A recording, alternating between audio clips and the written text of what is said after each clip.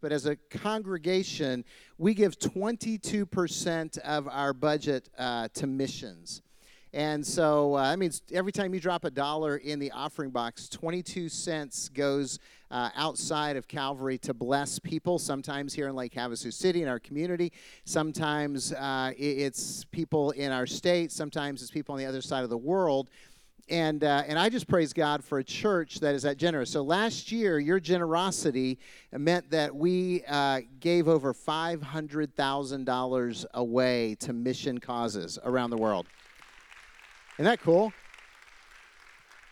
And I think that's one of the reasons that God keeps blessing Calvary is because we keep embracing generosity. It's just amazing how He does that.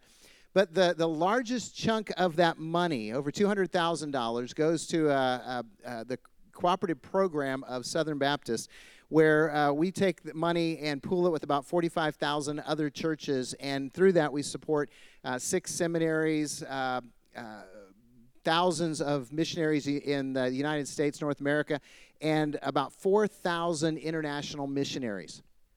And some of those missionaries are the ones that we work with, like the group that just went to Kenya. We worked with missionaries that we support as a church and as a convention, and we help take care of their kids and do that kind of stuff. And the missionaries that actually invited us, missionaries that I have taught with, I think you might have seen my picture up there. It didn't look all that great in sporting the Mozambican outfit, but is John and Vonnie Dyna. And John Dyna is with us and his wife Vonnie this weekend, and he's going to be sharing in the service. And I just want you to know that John has been in Mozambique. John and Vonnie have been in Mozambique for 25 years, serving God, leading people to a life-changing relationship with Jesus Christ. And he does it. And by the way, he's somebody who's hunted hippos and crocodiles. He's somebody who rides a motorcycle all over the place. He's somebody who can weld and who can do all kind of stuff, build wells. But most of all, his passion is introducing people to Jesus as Savior. And I've seen that, and we're going to be going back there. And by the way, if you've been helping us support them in doing wells in Mozambique, this is the guy who's doing the wells. And so far, he told me today that Calvary, through the gifts that you have given, they have installed 31 wells in Mozambique. Isn't that amazing? So here's the deal. I want you to listen to him because he's a friend. He's somebody who loves Jesus. He's somebody that God's been using for years, decades, to make a difference in a country that's one of the poorest in the world. So if you guys would, welcome and listen to John Dyna. John, where are you? You're supposed to be out here by now. Okay. Thank you, Pat. Hello, Calvary Baptist Church. Hello. What an honor it is to be here and to share with you. Although the surroundings are a little different than the last place that I was preaching, and the language is different, and the songs are different, and the temperature is different, and the smells are different, but the name of Jesus is the same, and the power of God is the same. Isn't that right? Wherever you go in the world, it does not matter. God exists. God is there. Wherever you go in the world, God is present. When Chad asked if I would share with you, it was a great opportunity, a great delight. And first and foremost, I just want to say, praise be to the name of Jesus. All glory be to God. God has changed my life, and it's my greatest privilege to share that with people. And I believe when a person hears the good news of Jesus, that He died for our sins, took our debt, went into a grave to pay for that, and then rose again to show power over death. That's the greatest message ever told. Praise God. That is just an amazing thing to know, whether you're a child, whether you're an adult, whether you have a really checkered history of colorful craziness in your life, or whether you've been a good guy all your life, that God would love us to that extent and so much and reveal His power in such a way, it brings us together. So whatever our race, gender, age, history, we have a purpose together as God's church. Isn't that right? Does this church say amen? Is that okay? Can you do that here? Does Chad permit that? Okay. All right. So if you have your Bible with you, please I don't know, turn it on. I don't know. Today I'm learning to turn on your Bible, I guess. Or I use an old Bible. I was given this at graduation from Grand Canyon College. Chad and I graduated the same class. We didn't know each other, but we went to school together. And so I use this very same English Bible because I don't use English much where we live. We live in Mozambique, so we speak Portuguese, and I also speak Chwabo. So, quem está aqui que fala espanhol pode ouvir português pouco, right? If you speak some Spanish, you'll hear Portuguese a little bit. Mas banho logo Chwabo oku no meu kadizi papa. This is now one of our African languages that says, I really doubt there's somebody here who speaks this language. Okay. Languages, they're a big deal, but really it's the message. I thought about Calvary. What do you share at a church like this? Wow.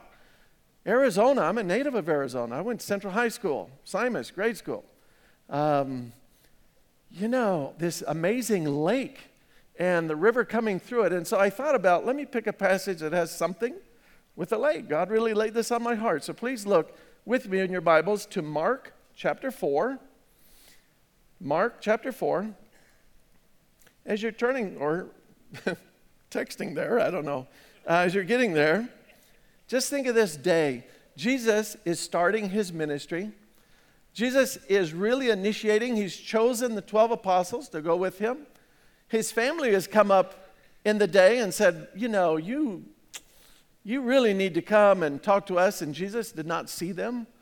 And then the Pharisees were saying, well, Nehemiah's got some issues, and they're trying to distract from him. So there's all of these things that were going on in Jesus' life, and Jesus there, the crowds pressing on him.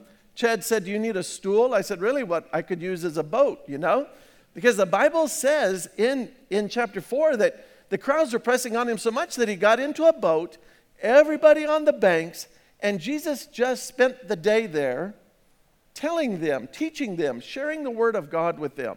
And as he was doing that, people were just hearing God's word.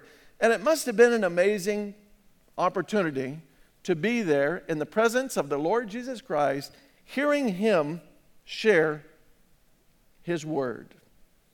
The parable of the sower. The 4 seeds. The 4 soils that he went out, and the sower went out, and there's the seed on the road, and there's a seed on the rocks, and there's a seed that gets into the thorn bushes, and yet there's the good ground. The lamp should never be covered. That a light that is covered to create and then to cover up makes absolutely no sense. Jesus is not talking about lights, of course. He's talking about your life. Parable of the seed that grows by God's power. We really don't know how it happens. You hear the gospel, you hear God's word, and only God brings the growth.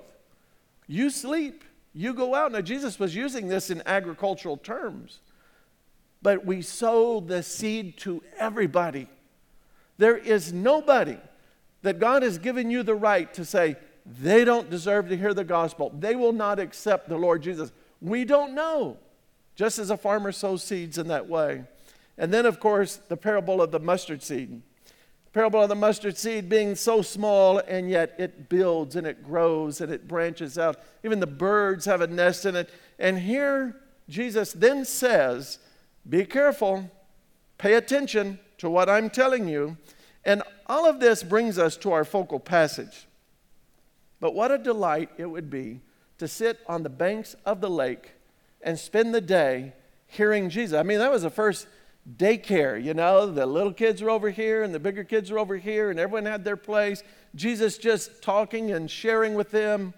But then as we come to the end of that, verse 35 of chapter 4 begins, and it says, and on that day, when evening had come, he said to them, let us go over to the other side. Now that's a long day. And now the evening comes, sun's going down, and he wants to go to the other side of the lake. It's about 8 miles. And leaving the multitude, they took him along with them, just as he was, in the boat, and other boats were with him. And there arose a fierce gale of wind, and the waves were breaking over the boat, so much that the boat was already filling up, and he himself was in the stern, asleep on the cushion. And they awoke him, and they said to him, "Teacher, do you not care that we are perishing?" And being aroused, he rebuked the wind and said to the sea, "Hush, be still." And the wind died down, and it became perfectly calm. And he said to them, "Why are you so timid? How is it that you have no faith?" And they became very much afraid. Some versions say terrified. And said to one another, "Who then is this that even the wind and the waves obey him?" And then they went on over to the other side. What an amazing passage of Scripture. Now, one of the perplexing things of this passage to me forever was, how can anyone sleep as the boat is sinking, right? And then my own take on that is, well, that's why they put it in there. I mean, that's why it's there, because it was astounding. It was amazing that could happen. You have a day with Jesus, and then all of a sudden, you got trouble. You know, I just want to share quickly 3 observations of this passage to help. 3 things that stand out to me. I think they're important. I think they're important for any believer. They're valuable lessons to learn on the lake with Jesus. First lesson is, just because God leads you to a task does not mean that it will be easy. I will tell you that missions is not easy. I will tell you that ministry is not easy in Lake Havasu, Arizona. There is no place that holiness is easy. There is no place, because of the effects of sin in the world, that being Christ-like is easy. It is not easy to live for God. It is not easy to surrender to Him. In fact, we are called to a life of faith. Now, if you think about that, Abraham was called to a land which he knew not of. Just go. You don't know your destination. That's a high calling. Many times God calls us into ministry, and when we do, we think we have like an American Express gold card. Okay? God called me to do this. He's going to open every door for me. He's going to open every opportunity for me. But just a brief glimpse at Mark 4 shows Jesus says, let's go to the other side. They get into the boat. In fact, it says they took him just as he was. Jesus, from all that day teaching, didn't even go back. They didn't get provisions. They didn't get anything. They took him as he was. And as they start going across into that lake, if you'll notice the passage, there's about 4 or 5 or 6 or 8 boats with them, okay? There's other boats along. They said, yeah, this will be great. We'll go too.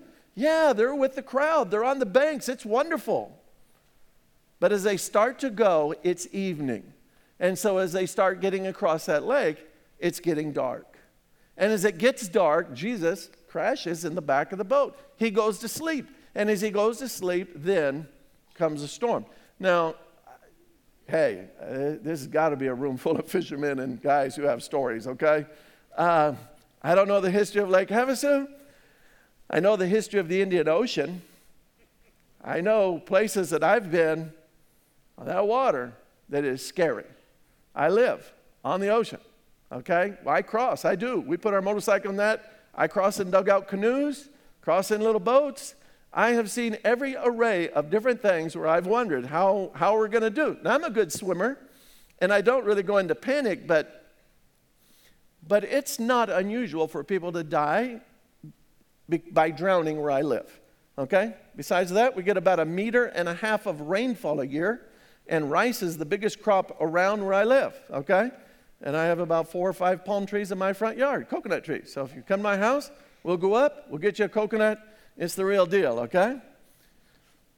You know, as Jesus is going across and that crowd and being with all of the multitude and people gathered together and just enthralled with his teaching, but when he said, let's go to the other side, all of a sudden, the crowd narrowed down. Now there's other boats going with you, and then it gets dark, and then the storm starts, and then there you are. Never think that doing ministry in the dark, alone, in a storm, will be easy. Now, I know that David Johnson has been here, Pastor Johnson. David's son was living with us when he had his accident and lost his life in Mozambique. He was staying in our home. He was coming back from preaching the gospel. He was writing and talking to his Mozambican friend. In fact, you don't know it, but you just saw him. He was on some of the pictures that you saw, who was a passenger with Jeremiah on the motorcycle that day. And as they were riding back, car coming this way, it's a one-lane road. They just went to the side, and as they were coming back, they had a fall, and Jeremiah lost his life that day. Gave his life for preaching the gospel. I don't understand that. I don't understand that to this day. He was staying with us. I allowed him to come. And then to see that, to close his eyes, for him to go back. Ministry does not mean it's going to be easy. In fact, it's going to be terribly hard. This year I was visiting with one of our missionaries, Jim Otter. Jim Otter and Susan lived in Phoenix. They built a beautiful home on the north side of the valley off of Carefree Highway. Okay? Doesn't everyone want to, have a name like that? Carefree Highway, they got their house. They sold their house, they sold their business and moved to Mozambique. They're still there. Turned the world upside down. And as I was with Jim, we went to go visit his pastor because his pastor's wife was sick with cancer. And so we went. I wanted to pray for his pastor and be with them and just listen. We were there for a couple of hours with him. And as we came home from that visit, the pastor called and he said, I just got word that my wife has died. Well, we got in the car, man, ran right back there. His wife was at her family's house about 2 hours away because the kids needed to come back to go to school. And so Jim and I gathered him and his son and his daughter, and we got in the car and we started that drive. It was evening. It was late. It was too late to go, but there was no other choice. And so we were driving back to take Pastor Ocasio and his children to now where their mother and his wife had died. As we were driving, I got a text, and it's where one of our missionary colleagues had had an accident, and she had died. And I was just driving in the car. I didn't say anything, of course, to the pastor behind, but a friend of ours who had stayed with us in our house, Kathy Arnett, had an accident going to teach the scriptures with her husband, and she died. We took that pastor and his 2 children to the house, a very solemn time. We got back in the car, started a late night drive back. It was about 10 p.m. now. We had a 2-hour drive. And then I got another text that her husband had now died. And you think of sorrow upon sorrow. And all of these people wholeheartedly giving their life to Christ in deep ministry. Randy and Kathy Arnett, Pastor Ocasio's wife, Jeremiah Johnson, and you know a bunch of others. My dear friend, when God calls us into ministry, when He calls us to follow Him, it might seem simple. I grew up, my father owned a restaurant supply business in Phoenix, Valley Restaurant Supply. I grew up building houses with him. I grew up doing whatever. We worked all the time. World War II vets do that. We ate Spam and we worked, okay? That was it. We had a lot of bologna too. And my dad used to think that ministers didn't work. No, he was wrong. We work all the time because God demands it. He calls us to it. In fact, we actually don't knock off. There is no 9 to 5 in the missionary life. People die all the time. You respond.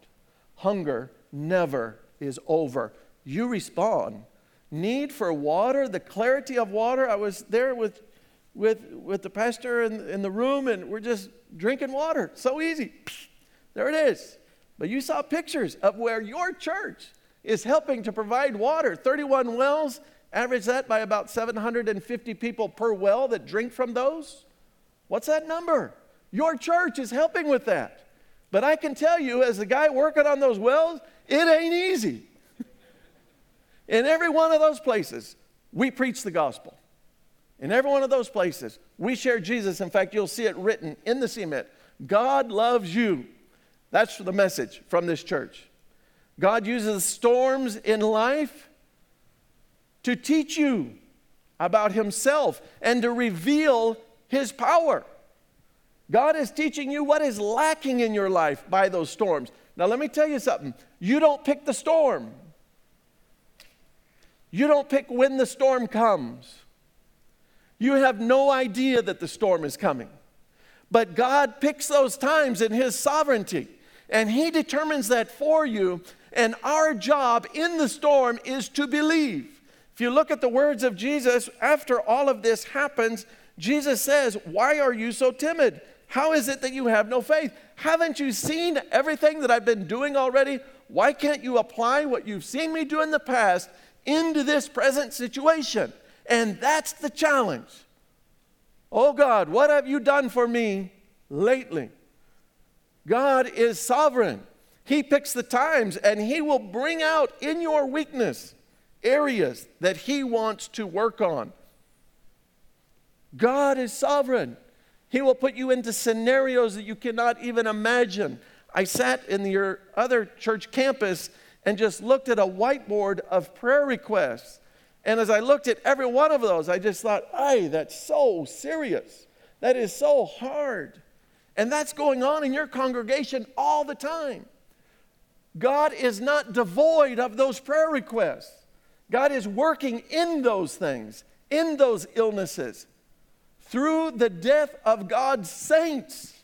His word is proclaimed. Your faith is seen not in the good times, guys. It is seen in the crucible of difficulty. When faith is demanded, that is when it must be produced. So don't shrink back when it gets hard or it gets real. Now, I want to tell you, it is a little bit harder, I think, to live the Christian life along this road than it is in Mozambique. I will say that. Because the people I work with are generally subsistence farmers. And life is hard every day for a subsistence farmer. Water is hard when you carry every bucket you use. Food is hard when you grow everything that you eat. When you make less than $1 a day, it brings a little bit of a different perspective on life. And so the difficulty of the Christian life is just taken in. Life's hard. But man, I never saw so many recreational vehicles in my life, I don't think, except up this road. There's a few of them out here, okay? So if the mentality is recreation or what, oh, it must be so hard when God says no, or God says give it away, or God says follow me. That's all he said to Matthew, follow me, and his life was changed. And so God will use the storms of life to reveal himself.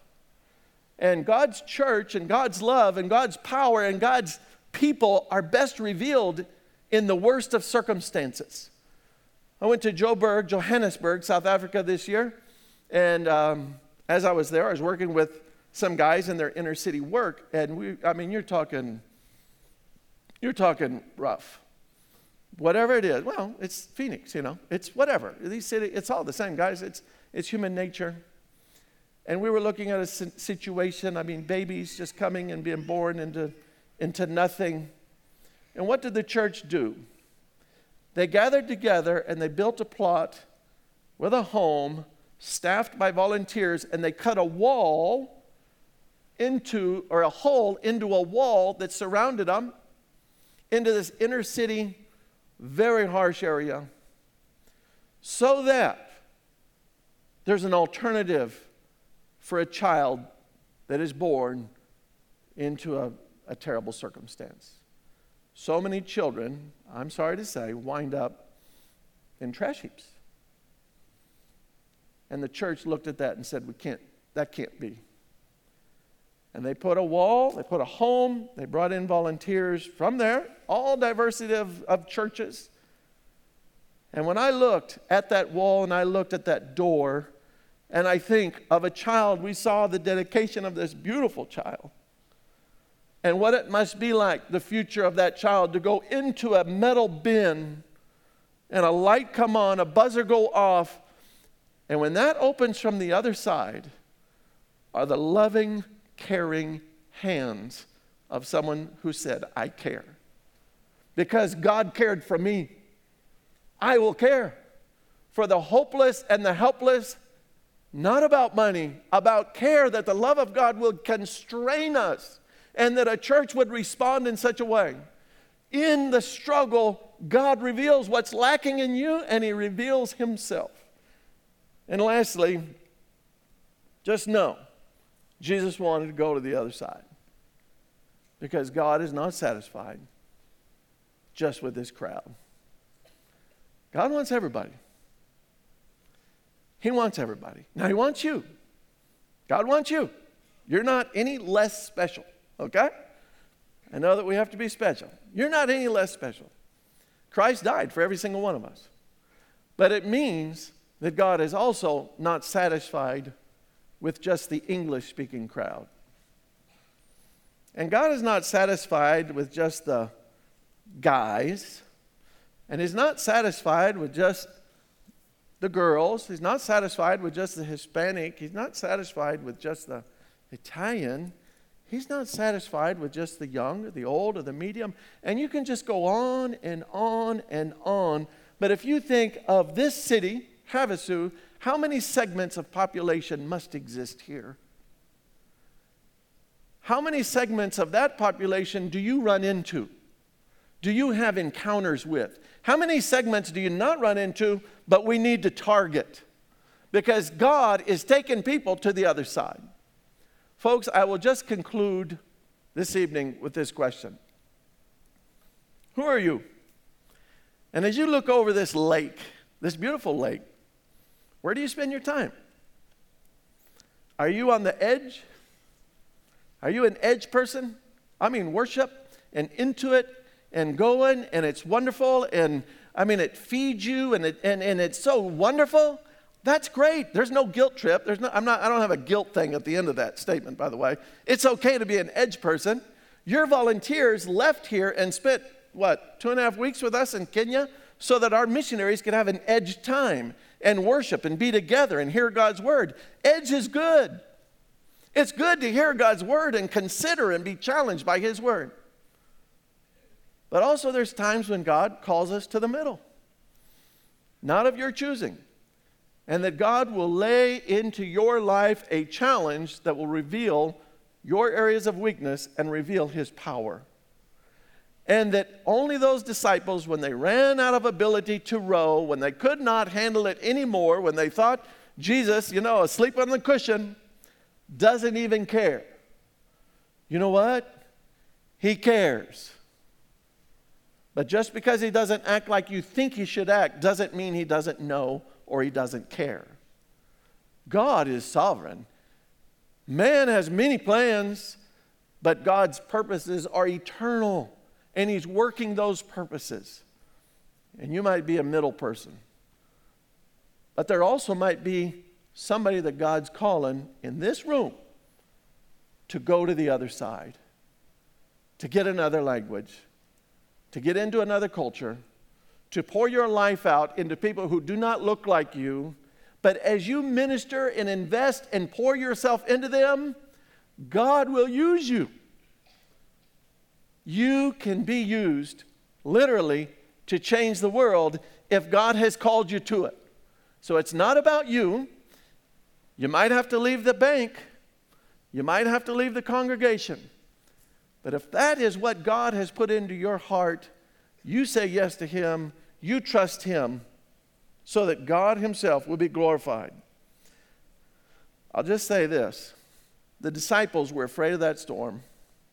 But when Jesus stood up and spoke to the wind and spoke directly to the waves and said, hush, be still, be muzzled. That's what it means in Greek. Be muzzled. They were terrified of Him. That's a good word.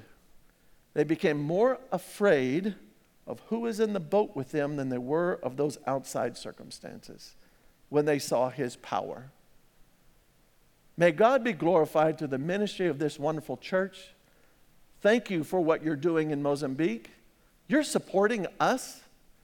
You are building so many wells in Mozambique. You are providing all kinds of opportunities. Your people have come and spent a couple of weeks with us in Kenya in what was really a sardine can-sized place, and not one word of complaint did I hear from your volunteers. In fact, a couple of those young missionary men were complaining to me. I said, you need to be as spiritual as those volunteers. They came here and they're serving with a smile. You need to be like that. Let me tell you, way to go, Calvary. Thanks for representing. Okay. Yeah. I would like to lead us in a closing word of prayer and just thank God for this time of worship together.